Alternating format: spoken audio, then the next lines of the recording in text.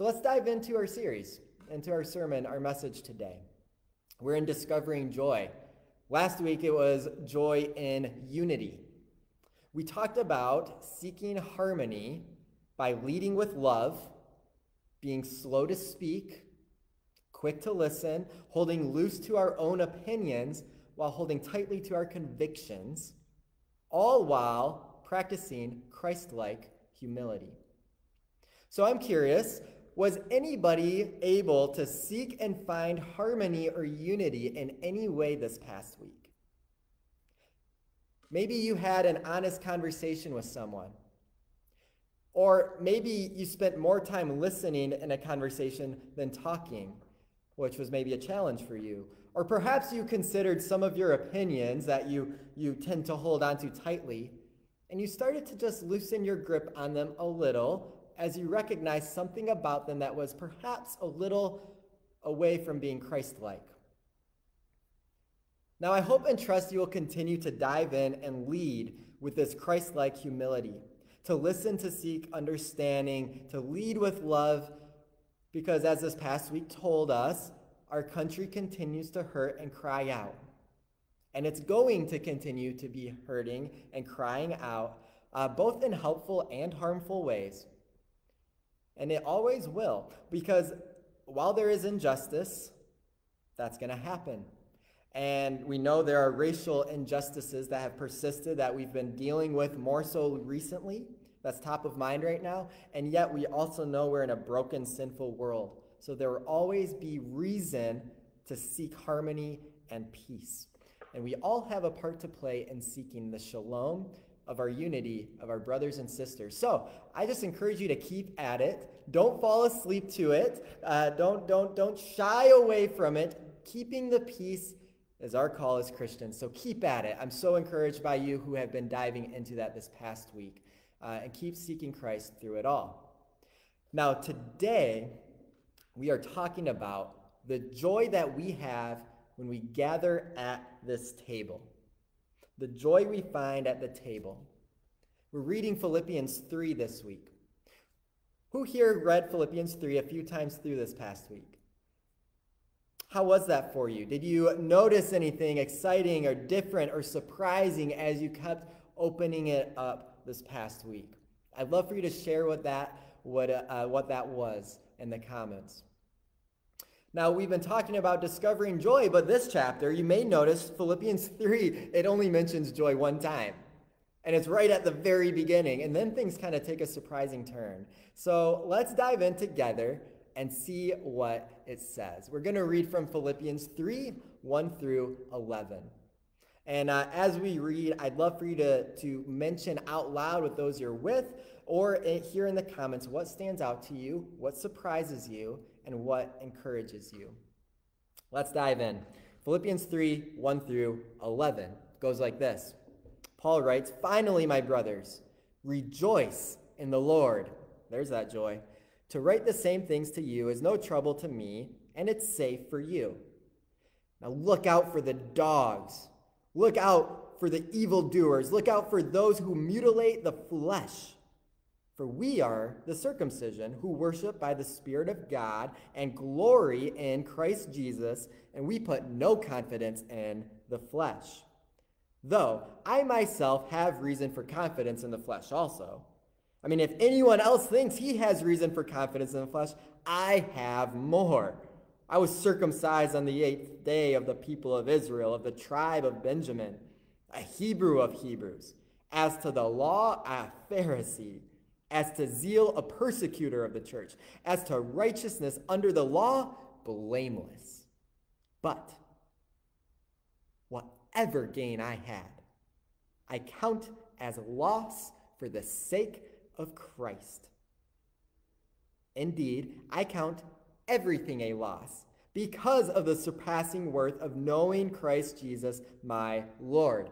For his sake, I have suffered the loss of all things, and I count them as rubbish in order that I may gain Christ and be found in him, not having a righteousness of my own that comes from the law, but that which comes through faith in Christ, the righteousness from God that depends on faith, that I may know him and the power of his resurrection, and may share his sufferings, becoming like him in his death, that by any means possible I may attain the resurrection of the dead. This is the word of the Lord. May God bless the reading of his word. So boy, it starts out harshly, doesn't it, after that first verse? Watch out for those dogs and the evildoers and the mutilators of the flesh. That's a totally different tone than the first couple chapters here in Philippians. It seems out of place even. It seems like he copy and pasted it from one of his other letters or something.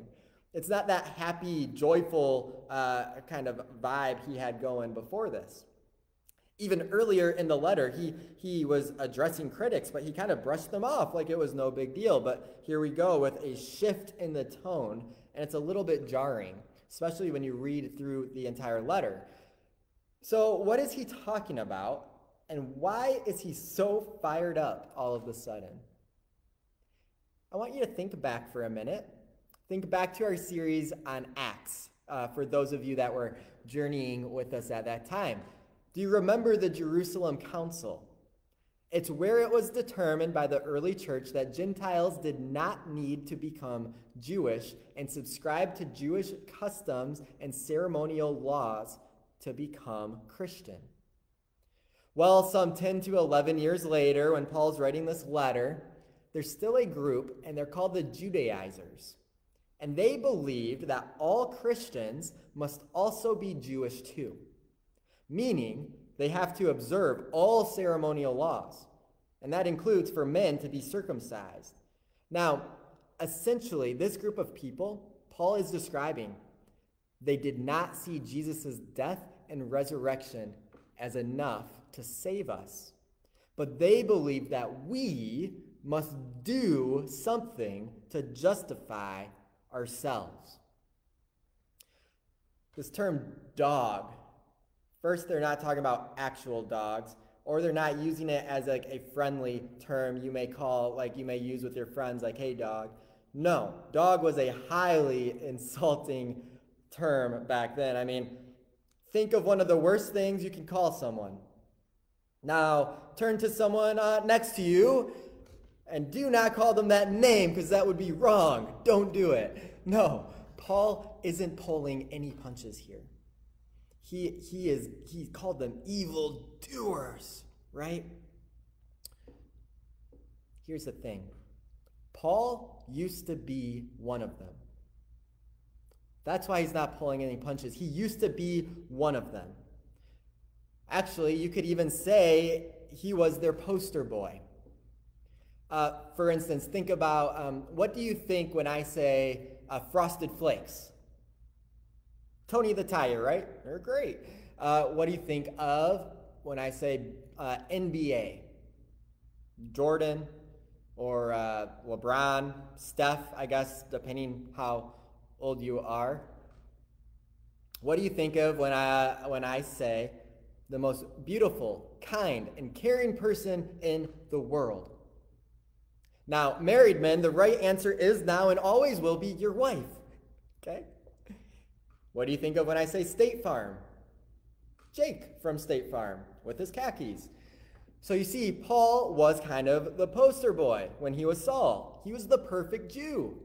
He had the right upbringing, the right nationality, the right family. He had an inheritance, the right orthodoxy. He did all the right things. He was rising the ranks, persecuting those unruly Christians, and he was making a name for himself. He held on so tightly to that high and holy, rigid morality.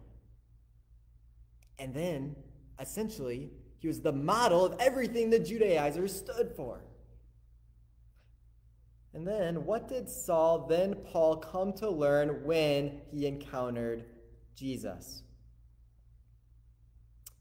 Even the most impressive credentials falls short of God's holy standards.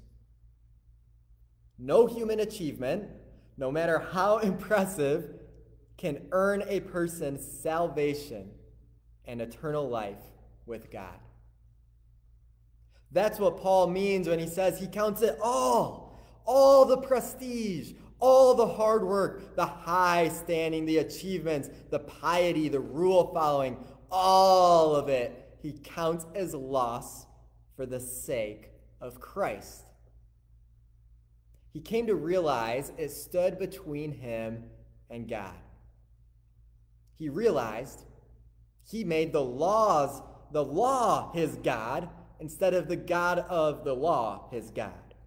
He had resisted God's grace by trying to live without it.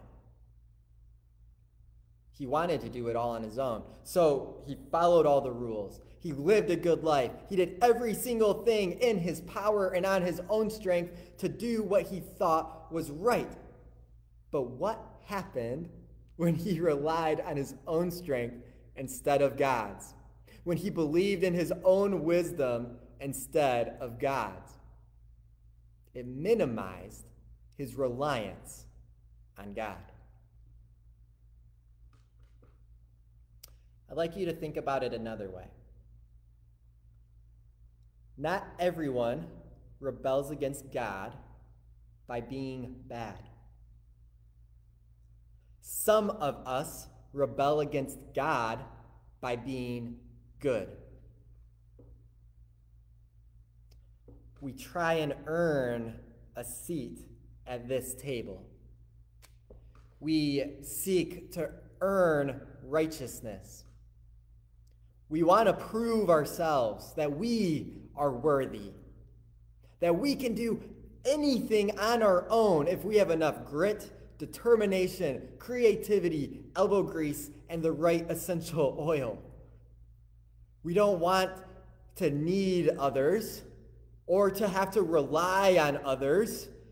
We don't want to need grace because that's for the flawed, for the weak. So we try our hardest to follow the rules so that we don't actually have to rely on God. But that does not make us righteous. What does it make us? Any ideas? Yeah, there's a term for it. It makes us self-righteous. True righteousness, we know, comes from God. Because some of us rebel against God by being good. Let's look at that a little bit more. You see, this rebellion, it masterfully is disguised as faithfulness. I mean, this is the thing, this rebellion, that Paul considered a total loss. It didn't make him holier or closer to God. It actually made him less. It pushed him away. Now, take a moment and consider yourself. I want to invite you to be open and honest. I want you to ask God right now, ask God, is this me? Is there any trace of this in me? Am I trying to earn my way into heaven? Am I relying on my own strength? Am I simply trying to measure up? Am I so caught up with putting up appearances, going through the motions, checking all the boxes at the expense of a relationship with you, that I'm missing out on the gift of grace that is found only in relationship with you? Is it me? Is there any of that within me? You see, Paul, he recognizes that confidence in the flesh, in ourselves, will always steal our joy. It will always let us down, which is why we need to place our confidence in Christ. He is the one who measures up so that we don't have to. We can never be perfect. It takes very little for us to know that, doesn't it? Has anyone been perfect yet this morning? Anybody? Anyone been perfect? If you just raised your hand and said, I've been perfect this morning, you're no longer perfect today, I'm sorry to say, because no matter how hard we try, we can't be perfect. I mean, if Paul couldn't do it, this is Paul. I know Kevin can't. I know you can't. There's only one who is. And that's nothing to be ashamed of. In fact, that is freeing. That is liberating. Because instead of striving for perfection, we can stop our striving and just let the perfect one be perfect enough for us all, as we seek to be more like him, knowing we will never be perfect. See, trying to be perfect ourselves, it costs so much, and it will constantly let us down because we will constantly fall short. The price has already been paid. Our God doesn't want perfection. He wants our presence and progress. God isn't focused on the end result. He desires a relationship as we work to be more like him. So we press on, as it says after our passage today, to make our faith our own. Not seeking perfection, but being present in relationship with God. See, Paul's passion in these verses, it's fueled by his own thankfulness that he was delivered from being a slave to trying to measure up. He's passionate about others experiencing the freedom that he now has because he knows what it's like to be one of them, to be in their shoes. He's writing from jail with chains on him, and yet when he was truly not free was when he was a slave without even realizing it. So where in your life has God delivered you? Where has he brought you into freedom, and he now invites you to share in your newfound joy with others? Often the things God brings us through is the thing he has prepared us for to help others through that in their own lives. So what is that for you? Now, we cannot earn righteousness. We can't. We cannot earn our way into heaven. For all we do on our own power, it's a loss when we come to know and walk with Christ our Lord. We can't earn our way. We simply accept the joy that is found in Jesus Christ. As Paul wrote, we don't have a righteousness of our own that comes from following the law or the rules. It's a righteousness that comes through faith. Faith in Christ, a faith grounded in relationship. That's how we know him. And that's how we come to know the power of his resurrection and come to receive our own resurrection. So we will press on, not to increase our accolades or our own prestige, but to make his name great and to grow in our walk, our relationship with Christ. This is what we believe. This right here is where we find our righteousness. We receive it from the giver of these gifts, which are the gifts of God for the people of God.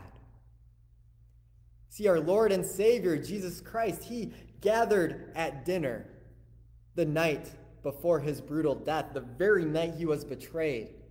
He gathered with his closest friends, his disciples, his followers, and the first leaders of his ongoing church. He reclines at the table. He knows he will sacrifice everything.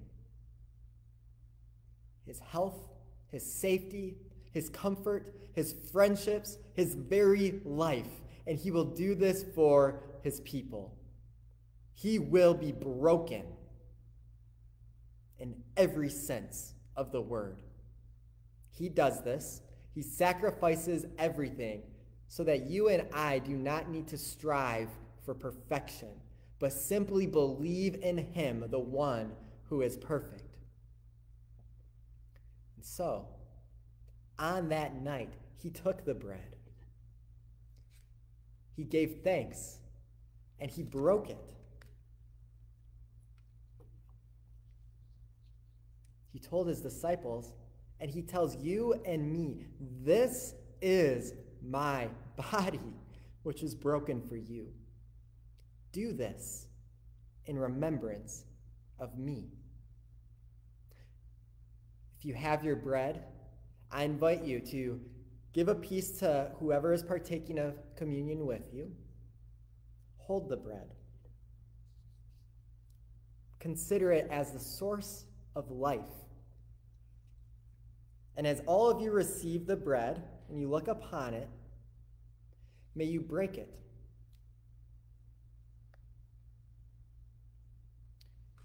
Look at it. And as you look upon this bread, as you look at the crumbs, as you see how frail it is, think of Jesus Christ who says, do this. Remember, honor, celebrate my life, my death, my victory over sin, my victory over your sin. Remember my resurrection and the freedom that it brings for you from death. Do this, but not just in mind, not just because we are supposed to, but not just because it checks some box. We do this as a faith response to all we have in our all-loving God. We remember him in how we live our lives each and every day. We will honor him by living like him and for him and in relationship with him. We will celebrate him because Jesus is the best there ever was and will ever be. He is our God that willingly gave up everything. He was broken for you. If you profess Jesus Christ as your Lord and Savior, if you are truly sorry for your sins, then I invite you to take and eat. For this is the body of Christ, broken for you.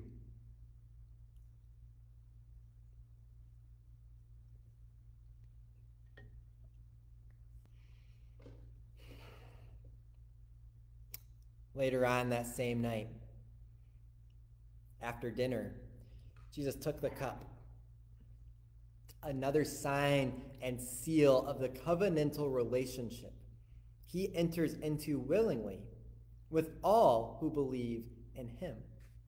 He gave thanks, he poured it out, and he offered it to his disciples. Just as he offers this cup to us. I invite you now to pour your juice and distribute it to all who are partaking at this time.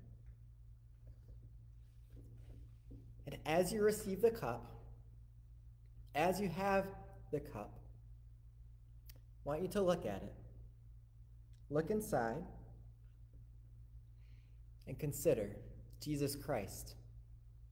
Jesus Christ who says, do this. Not just taking the element, but do this. Pour yourselves out. Surrender. Let go of control and invite me to gently guide you. Don't seek your own glory, seek my glory. Surrender to God. Instead of filling our lives with everything that we desire, we instead empty our lives to make a difference for God's kingdom cause, just as Jesus did for us. We remember that Jesus Christ was fully poured out, and by accepting his gift of grace, And as we seek to live a life of humility, sacrifice, and generosity, we find the joy that is found in him alone. So look in the cup and see your reflection in the juice. Jesus Christ was broken and poured out for you. Take and drink, for this cup represents the blood of Christ that was poured out for the complete forgiveness of your sins.